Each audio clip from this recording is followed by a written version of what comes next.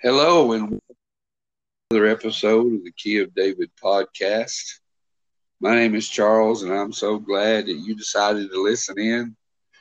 Pray that the next few minutes of this podcast you hear something, or that the Lord tells you something, that you find something in your heart that will help you, that you can gain power from, edification from. That's what we're all here for, is to edify and help each other make it home. I want to welcome my brother in the Lord, Scott. Scott, I hope you're having a great evening, and I hope you're doing well. Why don't you say hello to everyone? Hello to everyone listening out there. As Charles said, thank you for joining us once again. I'm excited, as usual, to be here, hear what the Lord has to say, and we pray that what's said, what's done here is a blessing, strength, and encouragement to you.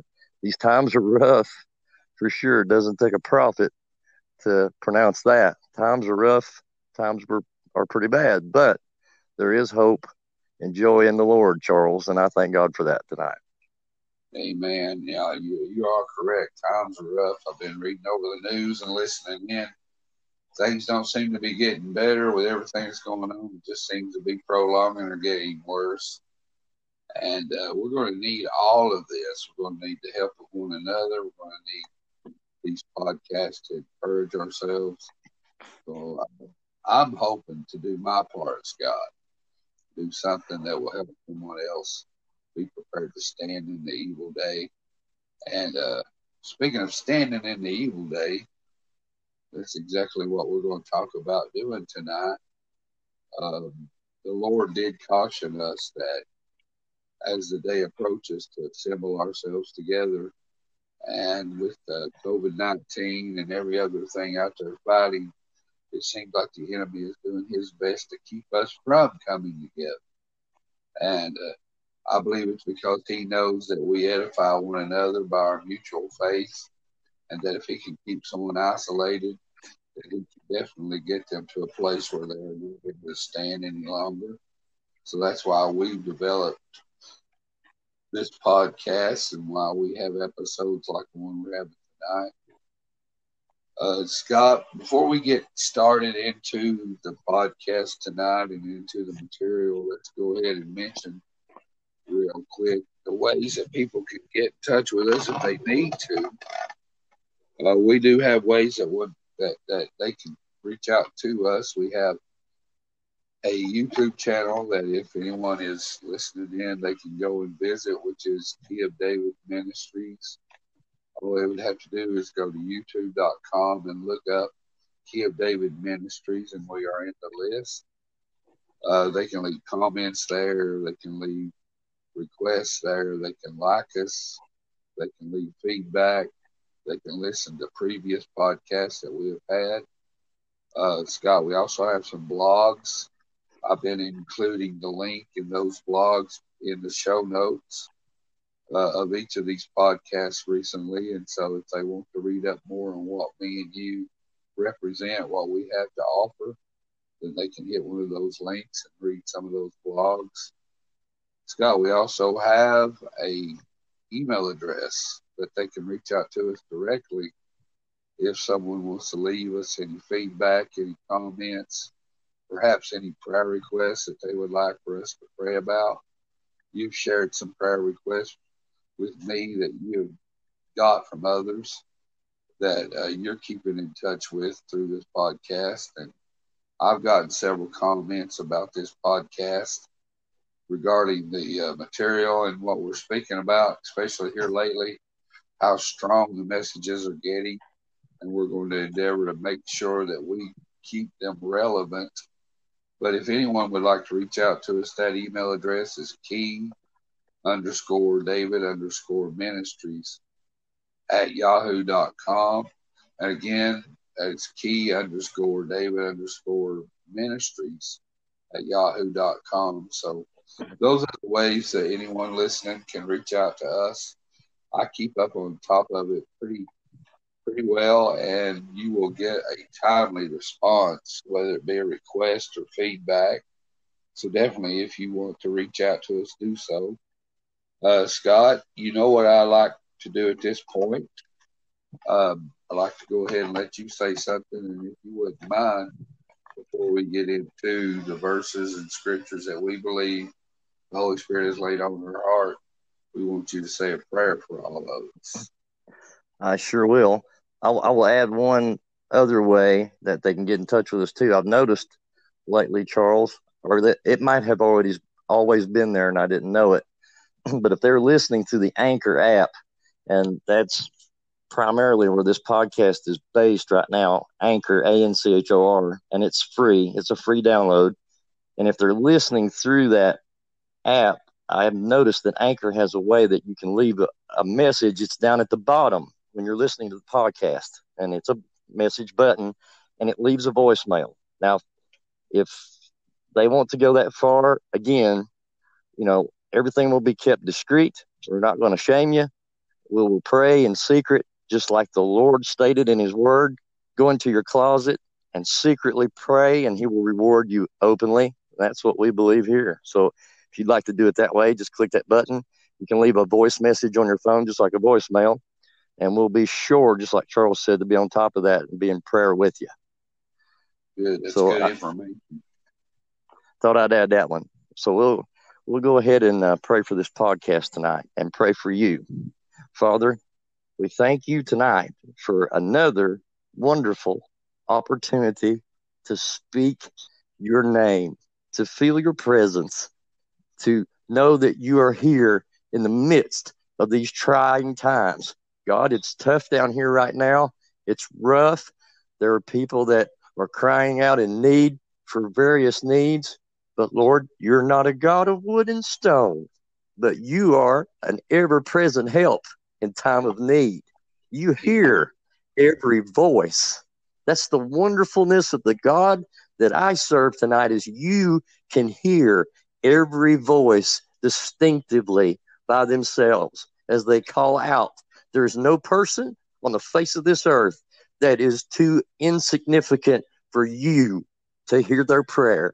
Father, we pray for them tonight, whatever need they may be, financial, physical, spiritual. Lord, fear is rampant in this world today as we speak. We're scared to death. We're scared to death to go out in public. We're scared to death to even go to church. Lord, as this coronavirus would like to put fear in our hearts, but God, you are greater than any fear. And I pray tonight that you put boldness in people's hearts, that you put strength in people's hearts, that God, you make a way for the paycheck that's not coming anymore, that you make a way of escape through the fear. God, and I give you the praise tonight that you will anoint this word, you will anoint Charles, you will anoint me if you so desire to use me. God, and I know you are already here in the midst of this podcast, and I thank you so much. We give you praise in Jesus' name, and amen.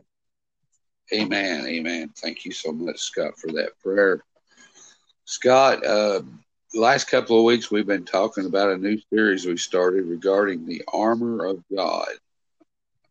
It is so important these days, Scott, especially this day and age that we live in, to be ready to stand in the evil day, because as we approach the return of our Lord and Savior Jesus Christ, we know by the word of God that it's going to get more evil. It's going to get more dark. The enemy and his forces are going to increase. Don't want to alarm anyone, but if you read your scriptures, you're going to realize that for the Lord God to allow the end to come, he must allow the enemy more freedom and liberty. And he must allow the enemy to overcome the saints. I know this is not a very popular scripture, a very popular topic, Scott, but regarding the man of sin, the Antichrist in Revelation, it says that he would be given power to overcome the saints for a season. That way that the end can come. And Scott, in order for that to happen, that means the enemy must be given more liberty and more freedom. The darkness must increase. And that's the only way that the end is going to come.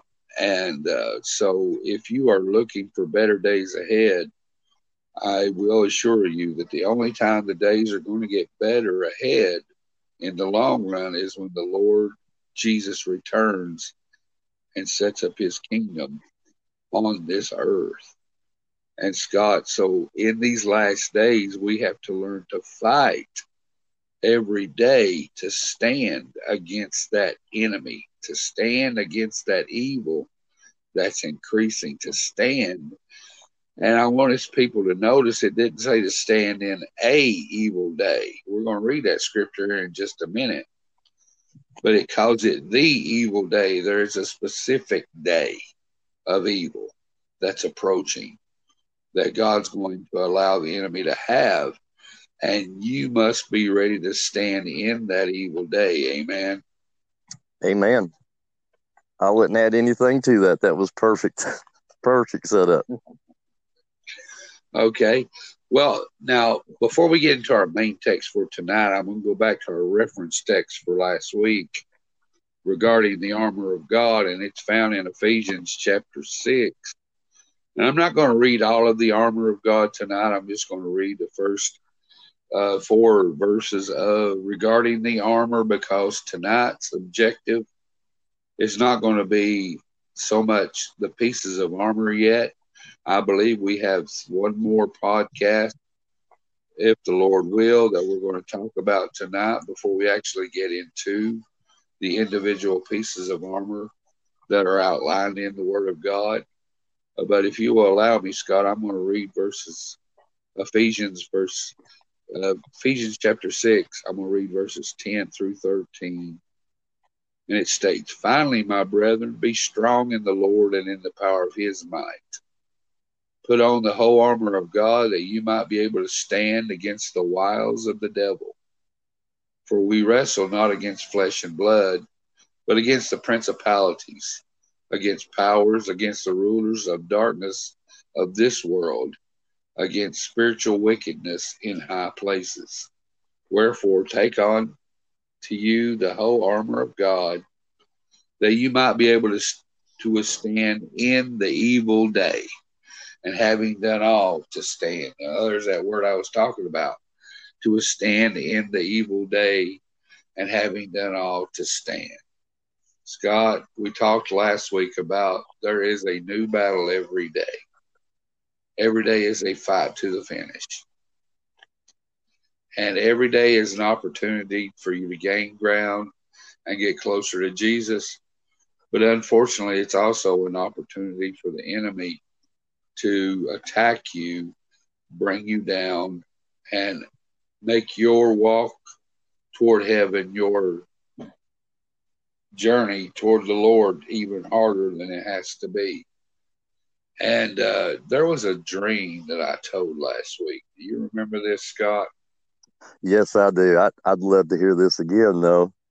Well, now I got more comments last week about that dream I told, and I think that dream might have some more things for us to learn from.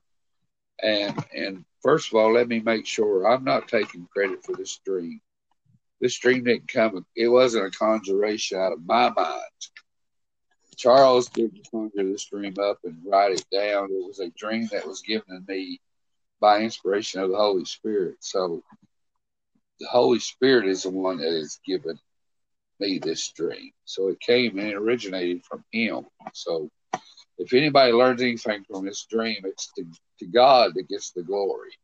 Yes. But for the sake of learning a little bit more about this battle that we're in and the armor that we have to learn to live in to make it home to heaven, let me tell that dream again, Scott. I was a very young man. I was about 14 years old, if I can remember correctly, because I got saved when I was 9. And after salvation, I began to seek for the baptism of the Holy Spirit.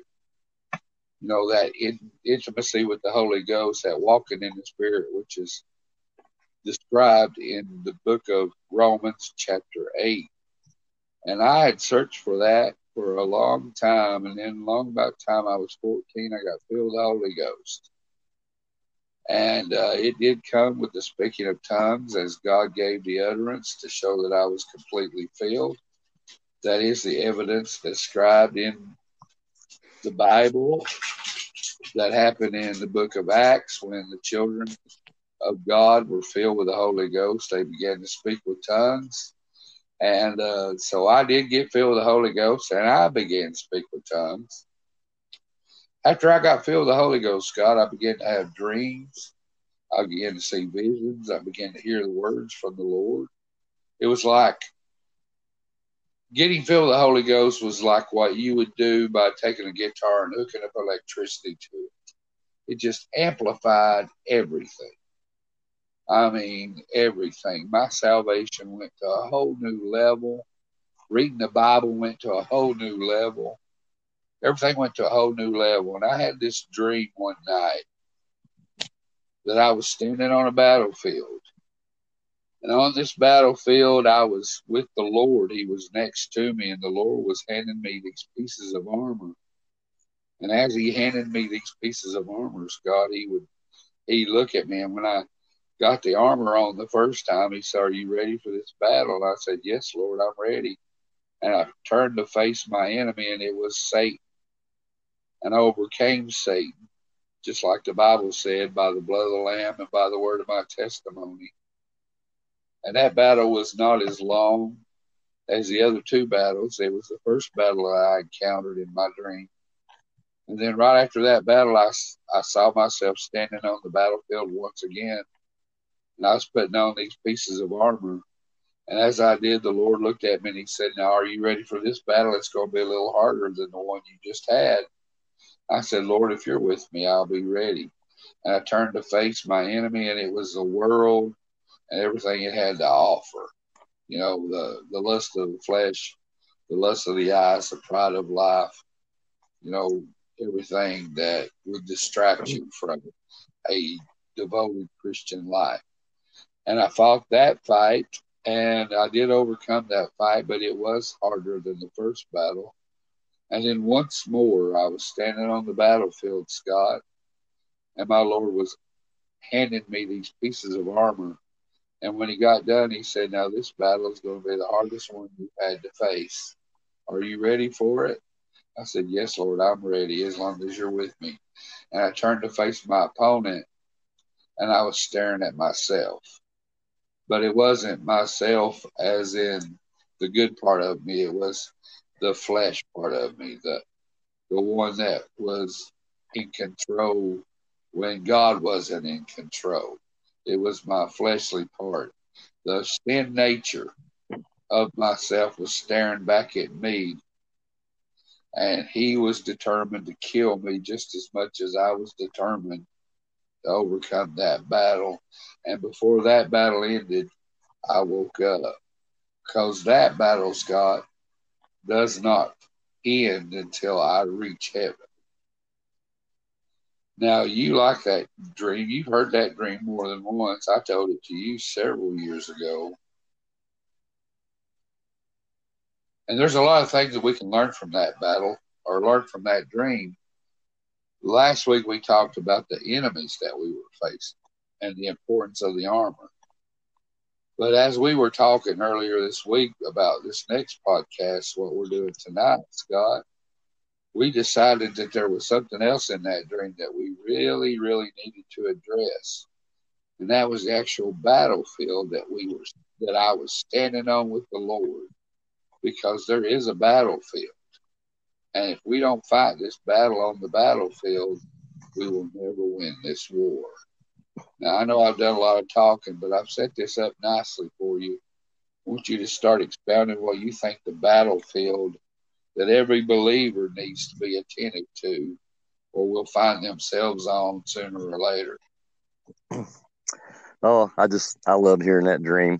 To me, that's like reading, and I'm not giving you glory, Charles. Like, it was the Holy Spirit that gave you this dream to teach, and all glory goes to God with it. It's just like reading Gurnall or reading Pilgrim's Progress, because in it is contained the Christian journey in a nutshell.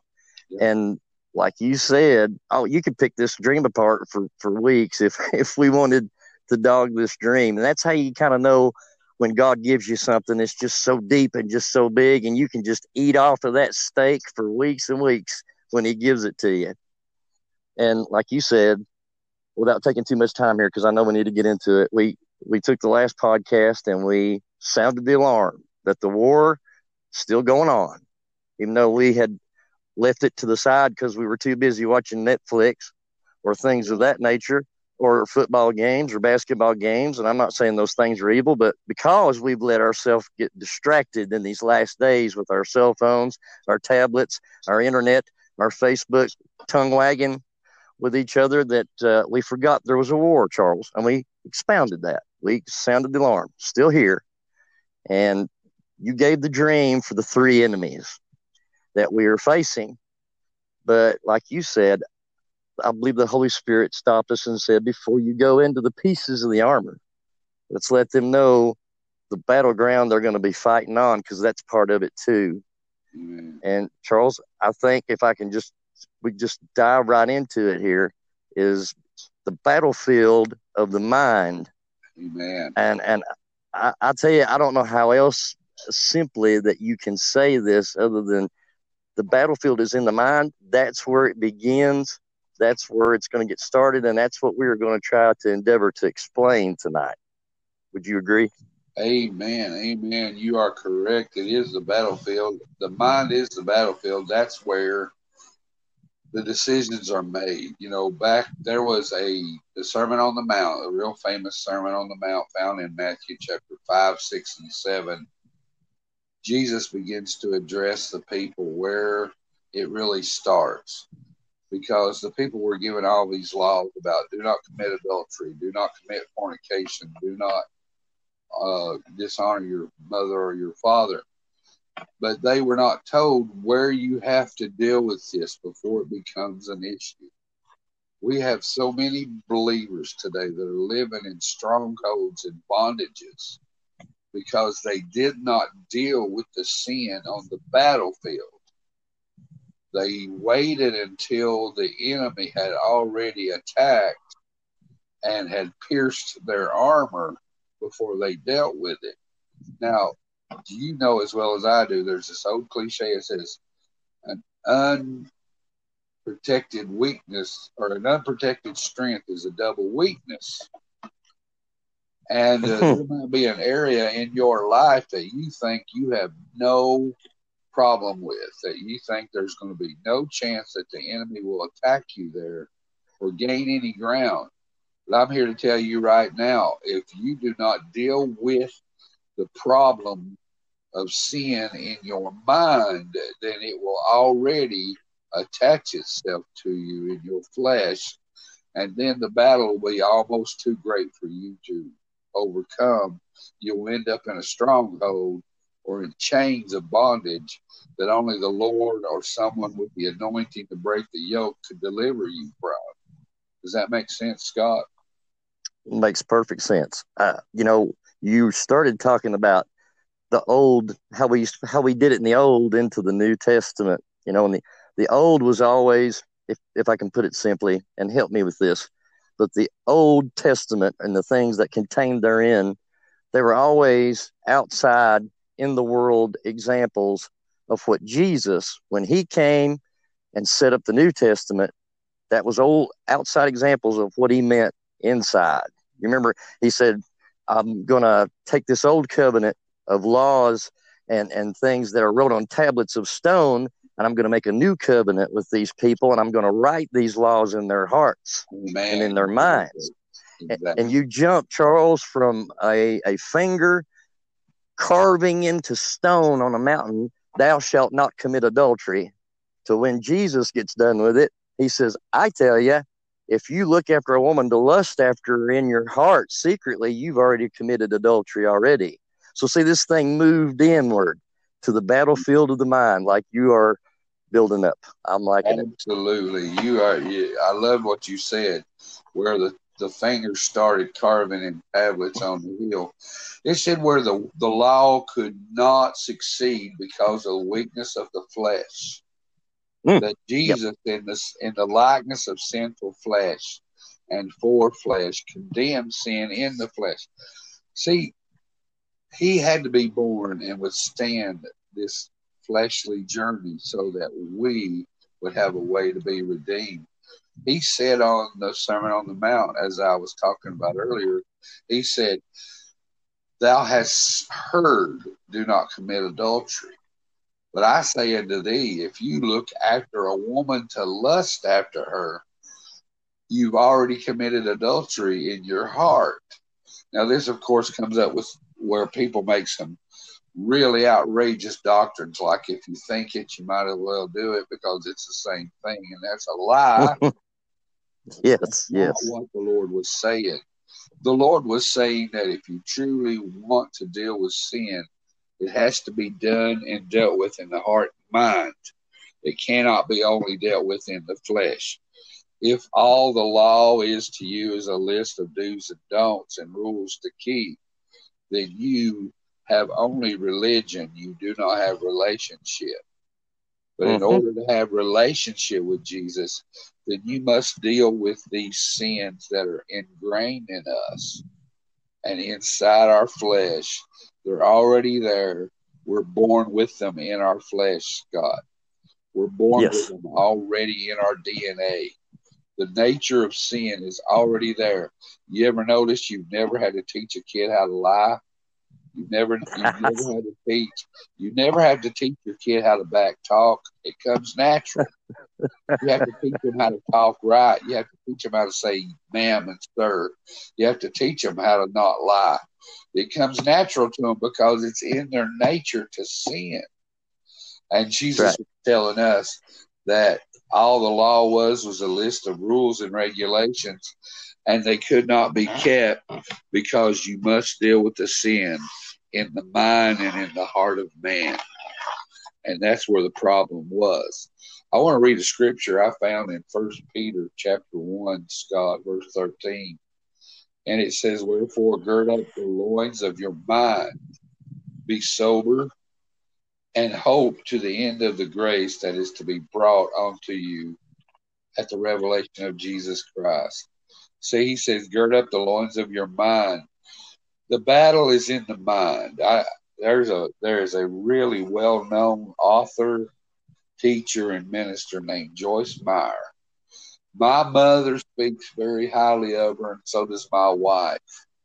That Joyce Meyer has written a book called The Battlefield of the Mind. And it is one of the most well-known ones in the Christian realm.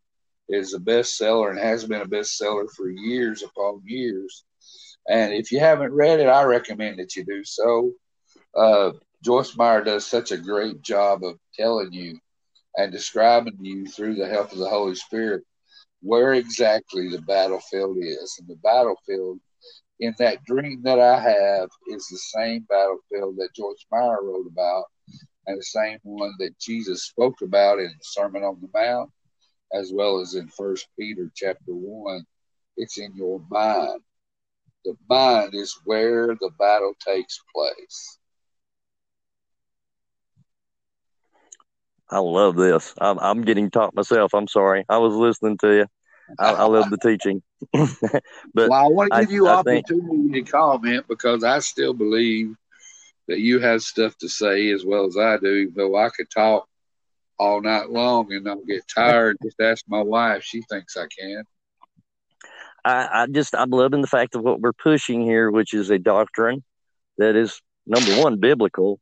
We're not giving you a churchy doctrine. This is biblical. And two, it's a forgotten one, Charles, these days, because there are a lot of self-help gospels. There are a lot of humanistic gospels. And what I mean by that is they cater to the flesh. There'll be all kinds of preachers when you turn them on TV, Charles, that will pander to people's fleshly desires and say it's okay, just be who you are because Jesus loves you anyway. And that's the biggest bunch of poopycock I've ever heard in my life and not biblical. We've got to deal with the sin nature, and it needs to be brought back up again. You know, there's a scripture, and help me quote this, Charles, if I'm saying it wrong, but the flesh is enmity with God. It can never please God. It will never subject itself to the things of God. It will never bow down and do the will of God. It will always lead you astray. It is not your buddy or your friend or your pal or somebody that will help you in the middle of the night. It will. And I'm speaking from experience, Charles. I'm speaking from experience that every time that I leaned on the arm of the flesh, which be my strength, my thoughts, my way of handling things, that's when I got into the worst amount of trouble. And that's when Jesus was farthest away from me. So we need to learn how to deal with this sin nature. The battlefield's in the mind. So I'll let you continue to speak. Where you were quoting from, of course, is your favorite, I believe, chapter of the Bible, Romans 8. The flesh is the enmity with God and cannot please God, neither can do the things of God. You know, we read Romans chapter 8, but it's 6 and 7 that Paul do so well to describe his attempt to do the list of do's and don'ts. Paul was a Pharisee, let's remember. Before Paul was converted on the road to Damascus and became Paul, he was Saul of Tarsus, and he was out to destroy the Christian church. And he was a Pharisee and a very staunch one, and he did his very best to keep those lists of rules and regulations. But when it came down to a soul search of his own, led by the Holy Ghost, he said in Romans 6 and 7, when he tried to do right, evil was always present. And he knew that the good part of him, and I want you to hear this good, I want you to hear this part with your good ears, Scott. He said there was part of him that wanted to do the right thing. Mm-hmm. After he was born again, you know, and it says in Romans 8 that the Spirit of Christ moves in. When you're born again, the Spirit of Christ moves in and creates that new spirit in you. And he said there was part of him that wanted to do the right thing. But there was also a part of him, his flesh, that still wanted to call the shots, that still wanted to do what it wanted to do. And he said it was a constant war that he found in his members, a constant war in his mind, that he went to attempt to do good, evil was always there. And the good he would do, he couldn't do, and the evil that he wouldn't want to do, he found himself doing over and over and over. And he threw his hands up in the air at the end of chapter 7, Scott, and he said, who's going to deliver me from this battle, from this warfare? He said, it's driving me crazy. I can't live the way I want to live because the flesh is always rearing up its ugly head. Are you familiar with this battle yourself, Scott? Oh, am I all too familiar with this battle? Yes, I am. And I'm thankful. Can I just insert this? I know this is not part of the outline, but since you did that, can I insert this? I'm thankful that I've finally come to the realization, Charles, that there is a part of me, can I say it this way? There is a part of me that thinks that can wrangle the other part of me that doesn't want to do the things God wants to do. We get into that little trap. I don't know if that makes any sense, but there's a little part of me that fools itself thinking that I can muster up the strength to keep that old flesh Adam, old man Scott in check, and it will fail every time. But I'm just so glad that we've got Romans 8, verse 1, and you're going to make me get stirred up. I think you're trying to do it on purpose. But I'm so glad that we've got Romans 8, 1 that says there is therefore now no condemnation to them who are in Christ Jesus, who walk not after the flesh, but after the Spirit. We've got to rely on the intimate, personal infilling. You just spoke about it a minute ago. The baptism infilling of the Holy Ghost. It's not some church doctrine. It's not some way of the church down the street. It's a biblical promise for us to be endued with power from on high so that man can be killed. I'm sorry, I gotta dial this back. But you know what I'm saying. You're getting ahead of me, but that's okay. I'm glad we're on the right track. I'm sorry, I didn't mean to. Oh, no. This is what's happening. We have people out there who try to live right. And here's what they run up against. They run up that vicious cycle, Scott. Mm-hmm. And I've done the vicious cycle, and if I'm not careful, I find myself trying to do it again even today. But there's a vicious cycle that every believer, that's true believer, that's truly trying to live like Jesus lived. You know, the word Christian means Christ-like or little Christ. We're all supposed to be Jesus to the world that we live in. And everyone who is truly, honestly attempting to live like Jesus runs into this vicious cycle where they may do good for a while. They love the Lord. They read their Bible. They go to church. They sing the songs. They do the scriptures. They may even fast and do all the regiments of Christian life. And for a while, they do good. They don't sin. They don't mess up. They don't fall into the trap of the enemy. But then sooner or later, down the line, they make that mistake, or they begin to do the soul searching, and they still find that old fleshly man or woman still in there trying to get out. And they're saying, now, I thought I crucified this. The Bible tells me to crucify the deeds of the flesh. The Bible says to crucify the old man. Why does it always seem to be coming back on me again? And they, again, may do good for a while, and then they'll mess up. And they'll think to themselves, Scott, oh, I just need to read more Bible. I just need to pray more. I just need to memorize more scriptures. I just need to go to church a little more often. I need to get involved in church. That's what I need to do. I need to get a job in church. That's what I need to do. And they'll do all these things, Scott, in an attempt to live like Jesus and to deaden that fleshly man, but he's still there. The old man is still lurking inside. He's still waiting for an opportunity to pounce, to jump up and to rear his ugly head.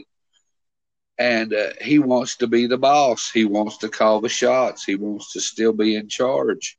And we all find ourselves in this cycle. And just like Paul, he describes it in Romans 6 and 7. And there is no way to win this battle of the mind without the power of the Holy Ghost fighting that battle for you. But before we go any further, I need to do a little bit of teaching here, Scott. All righty. So if you will allow me, I'm going to go. You mentioned old Adam, that old Adam state. You said the word yourself, and that's actually where I was going next. We're going to go all the way back to the Garden of Eden. And if you wouldn't mind, I'm going to read a few scriptures out of the first chapter of the Bible, Genesis chapter 1. And I'm going to start at verse 26. And it says, and God said, let us make man in our image, after our likeness, and let them have dominion over the fish of the sea, and over the fowl of the air, and over the cattle, and over all the earth, and over every creeping thing that creepeth upon the earth. So God made man in his own image, and in the image of God created he him. Male and female created he them.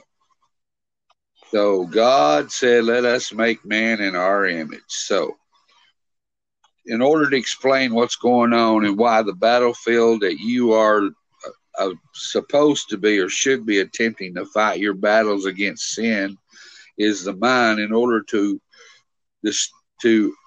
elaborate on that and explain it well, I have to go all the way back to the beginning and explain to you how we're made in the image of God.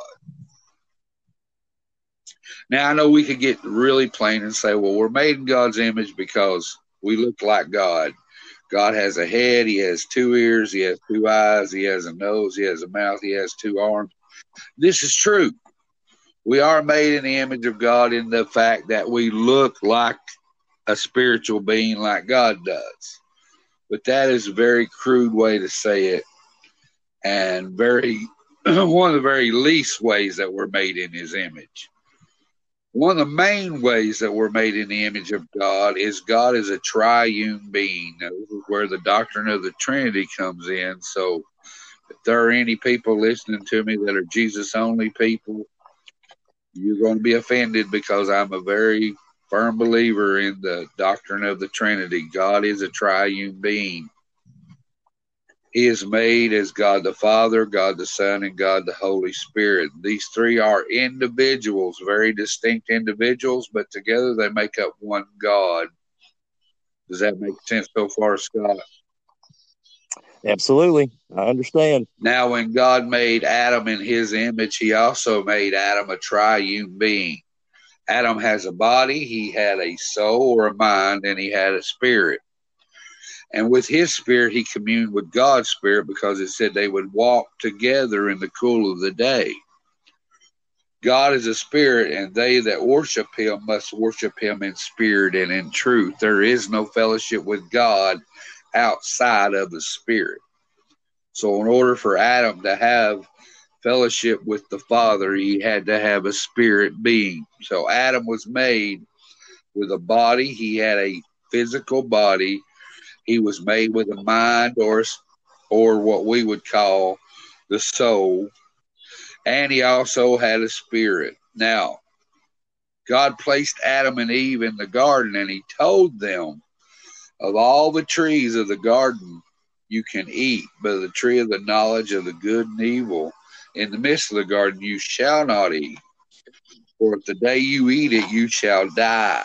Now, this is a very famous, very familiar story. Now, we know, Scott, that the day that Adam and Eve ate of the tree of the knowledge of good and evil, they did not fall over dead. So either that was a contradiction in the Word of God, or there was something else going on here that people didn't see. I think we can say the latter. That latter is true. See, what happened is when Adam and Eve ate of the tree of the knowledge of good and evil, their spirit man died. And the part of them that gave them the ability to fellowship with God died that day. And instead of being a triune being, Adam ended up being a man with only a body and a soul, or the mind part. His spirit was no longer alive. And anyone who is not born again, and I hope everyone that's listening to me, that this is not new news to you, but it may be. This might be new news to you. It might be a doctrine you haven't heard of. But before you are born again, you only have a body and a soul, or what we call the mind.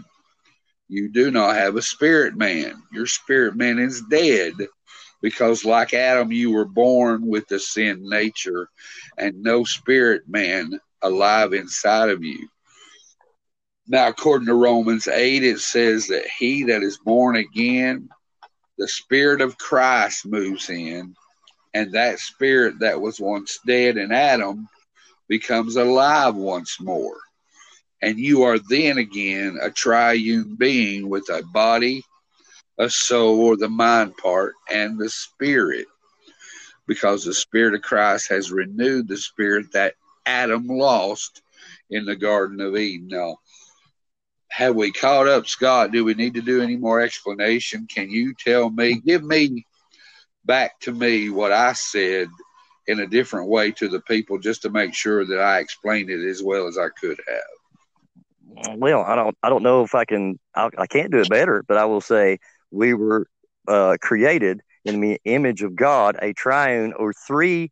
Let me get real crude. A three entity being, three entities: body, mind or soul, and spirit. And that spirit could communicate with the Lord.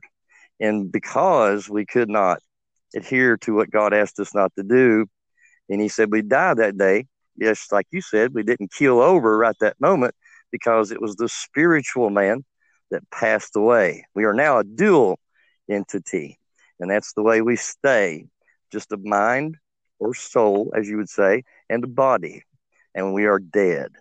That's the reason Jesus begins to use the term when he hits the face of this earth, that you must be born again. Amen. Emphasis on again. Amen. Emphasis on a second time. Poor Nicodemus, because I keep remembering what he said. When he said, what does that mean? I got to crawl back in my mother's womb and start over again? No, that's not what we're saying.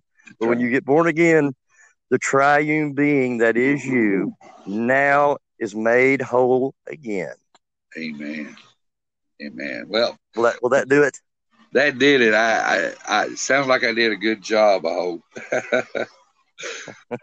Good job. Now that we understand what we're working with here, there is no battle to a sinner. A sinner doesn't have a battle. The sinner sins because it's their nature. It's like a dog's instinct. A dog acts like a dog because it's its instinct. It's in its DNA. A sinner, someone who is a non-believer or not been born again, they are sinners by instinct. It's in their DNA. There is no battle. There is no battle. Once you become born again and your spirit man comes back to life, then there is a battle. And the battle is between the spirit person inside of you and the flesh person inside of you. Now that leaves one more person to talk about, doesn't it? If the spirit person inside of you is made new by Jesus Christ, and the flesh in you is always wanting to be in control, always wanting to be in charge, who does that leave, Scott? That leaves the mind to run interference. Could you say it that way? or have the thought in between. The mind or the soul part of the person. You see, I feel led to say this too, regarding the doctrine of the duality of man versus the triune being of a man that's been born again. When you are not born again, all you possess is a body and a soul and a mind. Now, when you die, your body dies and goes back into the ground. As it came from the ground, so it returns, ashes to ashes and dust to dust. That's what the Word of God says. However, the soul, because God breathed into Adam the breath of life, and Adam became a living soul or a mind, that soul is going to live somewhere for eternity, whether it is an unbeliever's soul or a believer's soul. Now, if you are an unbeliever, your soul will live in eternity without God. But if you are born again and you have a spirit man, then your spirit man and your soul will be reunited with a brand new glorified body, and you will live with the Lord forever. Praise the Lord. That's good news. Amen. Amen. Now, if you have a body and a soul and a spirit, then the battlefield is your mind or your soul. And that is the control station. That is what makes up your decisions. With your mind, you make up whether you're going to be born again or not. With your mind, you make up whether you believe what the Word of God says or not. Your flesh is always going to rebel against the things of God. Your spirit is always going to be pulling for the things of God. But it is your mind that makes the difference, that makes the decision on which one of those two win. And that's what we're talking about tonight, Scott, is the battlefield of the mind. And I believe I took enough time, and I believe I've done the best I could to explain the battlefield of the mind. I absolutely agree. I don't think you can get any plainer than that. I'm sure there's probably quite a few people that have never even looked at it that way. Thank you for that teaching. And this is why that it's so important what we're trying to teach you, that you take it, that you not only be a hearer of what we're saying, good podcast, guys, and you go back and do what you were doing before as if you heard nothing. But you've got to be taking what the Lord is saying. It's not what we're saying, it's what the Lord is saying here. You remind me, I've told this once before, Charles, but you remind me as you set up the triune being that there was a fellow who once told this story. I've said this once before on this podcast. I'll say it one more time. But there was this preacher who was preaching a message one day in church. Young person had come in and sit down and never heard the gospel before. He was unsaved.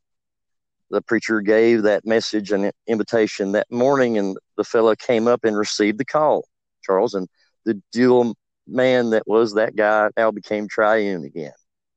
Brand new, born again. They didn't see him for 2 or 3 weeks. Didn't come to church. Didn't know what was going on. One day he meets him in town, walking on the street. stops him and says, "My brother, I haven't seen you in such a long time. How are you doing?" And you could tell on the man's face, Charles, that he was troubled. He was stressed. He was perplexed. And he said, "Pastor, I'll just be honest with you, I really don't know." He said, I've ever since I went to your church and ever since that I got right, it's been like there's been a warfare inside me the whole time." And he said, "It feels just like two dogs, two great big old husky dogs fighting each other all the time." Well, that pastor stepped back a little bit, never heard nothing like that before. And he goes, "Wow, so which one wins?" And the guy said, "Well, the one that I feed the most is usually the one that wins." The battlefield of the mind, the battlefield of the mind, Charles, like you said before, I don't want to step over what you've already reiterated, but it begins in the mind, the temptations, we've all felt it. I don't know why anybody would sit here on this podcast and say, "Wow, I've never heard anything like this before." Maybe you've never heard the words spoken in that manner, but you felt what we're talking about. How many times did you get up on a Sunday morning and you just didn't want to go to church? And there was just something there gnawing at you, just lay in bed. You deserve it. You've worked hard all week. You don't need to read the word. Go ahead and binge watch that Netflix episode. You deserved it. You worked hard. Instead of praying, God will understand. And it's those in that battlefield, Charles, it's not that we feel the temptation where we sin or where God gets angry at us or where we run afoul. That's not the deal. It's what we decide to do or which dog we decide to feed in that battlefield that wins. That's what we're trying to get across. I know that's a crude way. Maybe you can put it better than me, but that's a crude what we were trying to say. No, I think you were doing a wonderful job. Matter of fact, I felt the leading of the Holy Spirit to say, this is where it's going now that I've done a lot of the teaching. It's time to come down to brass tacks and start talking about the battlefield. People must understand that every day is a day where you have to make up your mind. There's that phrase again. When we say things or when you hear things like make up your mind, today, if you will make up your mind, today in your hearts, if you would say, I'm going to follow him, you are making a conscious decision to make up your mind to follow Christ. This is the battlefield, because your flesh is always going to say, let's do our own thing, just like Scott was saying. Let's stay in the bed. Let's go play golf. Let's take a break. Let's have the day to ourselves. Let's not get up early and seek the Lord. Let's lay in the bed a little bit longer. These are things that the flesh wants to do. But then your spirit man wants to do the right thing. Remember how when Jesus spoke to the three disciples in the Garden of Gethsemane, he said the spirit indeed is willing, but the flesh is weak. The spirit is always willing to do the right thing. That's what Paul was describing in chapter 6 and 7 of Romans. His spirit man always wanted to follow the ways of the Lord, but his fleshly man always wanted to do its own thing. And it was his mind that was in constant battle on which one wins the battle. It's whatever you fill your mind up with. I like the way you said it. Whatever dog I feed the most is the one that has the greatest influence. Mm-hmm. And if you place in your mind all week long the things of God, then when it comes time to face those temptations, and there's nothing wrong with being tempted. Being tempted means that you're in the battlefield of the mind, that's what's going on. Temptation. That's not the sin. No, that's not the sin. The temptation is the fiery dart of the wicked one being thrown at you. Now, what you do with that temptation, that's the battlefield. And we're trying to teach you by placing on the armor of God, you are placing upon your mind the armor that it takes to withstand those temptations or those fiery darts, so that you won't fulfill the lust of the flesh, that you won't let the flesh have dominion, that you won't let the flesh man make the decision for you, but you'll let your spirit man make the decision. That it'll be your spirit man that says, I want to go up higher and go closer to Jesus. And there's always going to be that battle. And just like my dream, that battle will never stop until you reach heaven. Because when you reach heaven, then that which is corruptible will put on incorruption, like Paul said. And that fleshly man will be done away with, and you will get a brand new body, a brand new soul, brand new spirit. Everything will be new, and it will be whole, and it will be clean, and you will be able to serve God the way that he intended Adam to serve him all the way back in the Garden of Eden. Scott, I want you to say a little bit here, because I believe it's time for you to minister what we're talking about in this battlefield. I'm just enjoying it because praise God in one way, and it's so sad in another that we don't get this kind of teaching anymore, Charles, coming in our churches. But I'll tell you something that I like also about your dream, and I don't think I've ever told you this. But what I like a lot about your dream is that it starts with you putting on the armor. You notice that it doesn't start in that dream with you or the Lord coming to you saying, hey, would you like to fight or not? It's up to you if you want. And you know why I believe that your dream starts the way it does? Because we're trying to get the people. I think I got to take off the coddle and the swaddling cloth and stop babying for a minute. But I'm saying it in love, that what we've got to get these people to understand, Charles, is they are in the war. There's not a choice or an option here to say, I don't want to fight. Oh, no, I don't want that religion. You see, you can push God off and say that you came from monkeys all you want. But on the other side, there is a devil that is loose. Your flesh, which is not your friend. The world, which wants to entice you, that's out to destroy you, to take your money, to take your children, to take your life. And just like Charles said, get your soul. That's the ultimate goal here. Your soul, if I may reiterate, your soul's going to spend eternity in one of two places, Right. Hell or heaven. The sad thing about this, Charles, is this war is raging, and the Bible teaches that hell swells every day to enlarge itself to encompass the people falling in there because they refuse to fight. We've got to get these people to understand this battlefield of the mind. You're involved in the war. You can't opt out. You don't get to run to Canada. This ain't like Vietnam. You don't get to run to Canada. You have got to stand and fight. And I encourage you, and I know Charles does, for you to make the right decision to be on the winning side, which is the side of Jesus, because he's got all the benefits and all the power and all the armor that you need to withstand. That's how I would cap this teaching right here. And you did a wonderful job. And I'm going to wrap it up here, and then I'm going to ask you to pray, Scott. But the Bible Jesus was talking about, and we go back to, again, the Sermon on the Mount. Matthew 5, 6, and 7, he said, no man can serve two masters. Did you notice there's two masters here? Mm-hmm. There's the flesh master and there's the spirit master.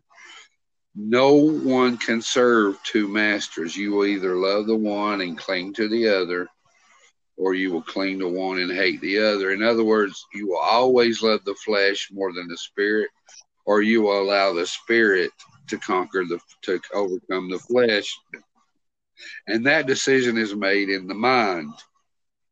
Jesus said you must choose which one of these masters that you will allow dominion over your life. And this choice is not just a one-time choice.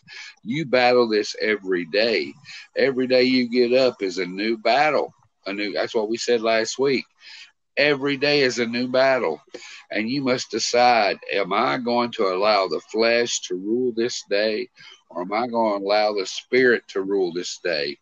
Now, we're going to give you the key to the armor coming up in the next podcasts to follow about the armor of God. But you have to decide, and you have to realize the battlefield of your soul is in the mind, and the mind is where you make the decision on which one of these masters has dominion or has to claim over your life.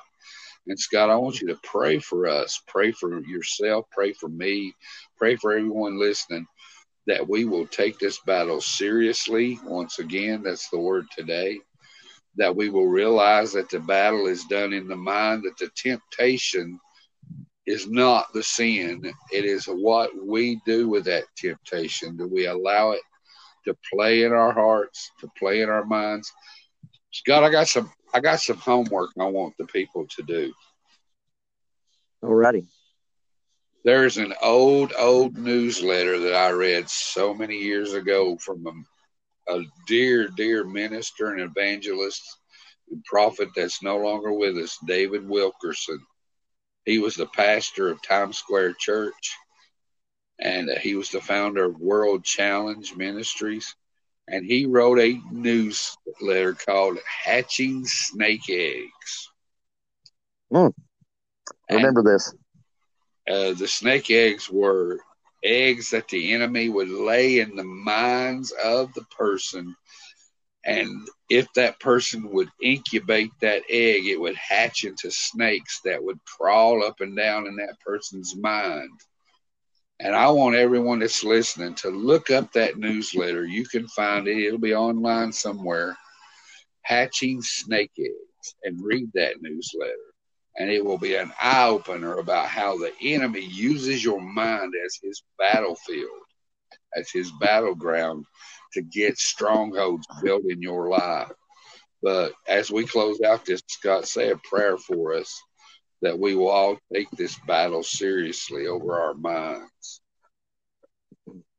Father, we come to you once again, and we thank you for this word that you have revealed in us and in front of the people tonight. Lord, we pray that we're not only just hearers, as James described, but we are doers of this word. God, I ask that for me, for Charles, for everyone that clicks on this podcast and listens to it, that you place in us an urgency, a seriousness to take it serious, that we are in a war for our souls. It doesn't matter. Lord, help us not to cling to idols that we have created to get strength from. And what I mean by that, Lord, is I don't want us to find support just because we went to church 30 years or because we've taught Sunday school 10. Lord, I don't want us to hide behind the things that we have done as a means of we're going to make it to heaven. Lord, help us to take this battle serious. Open our eyes. Let us see that there's a warfare going on. God, I know that's a dangerous prayer, but let us see that there's a warfare going on. Give us the sensitivity to realize that in our mind, there's two dogs fighting. Lord, help us that we get on your side in this mind battle. Lord, help us to hear your word. Help us to get a new desire to read your word, because, God, we can't even trust our own mind. Help us to get a desire to read your word so that we know which way to turn and know which way to go. God, we really believe these are the last days, and I pray that this seriousness burn as a fire in all our hearts tonight. God, we'll give you the praise. We thank you once again for showing up, for giving us this word. Help us, Lord, to do this. In Jesus' name I pray, and amen. Amen.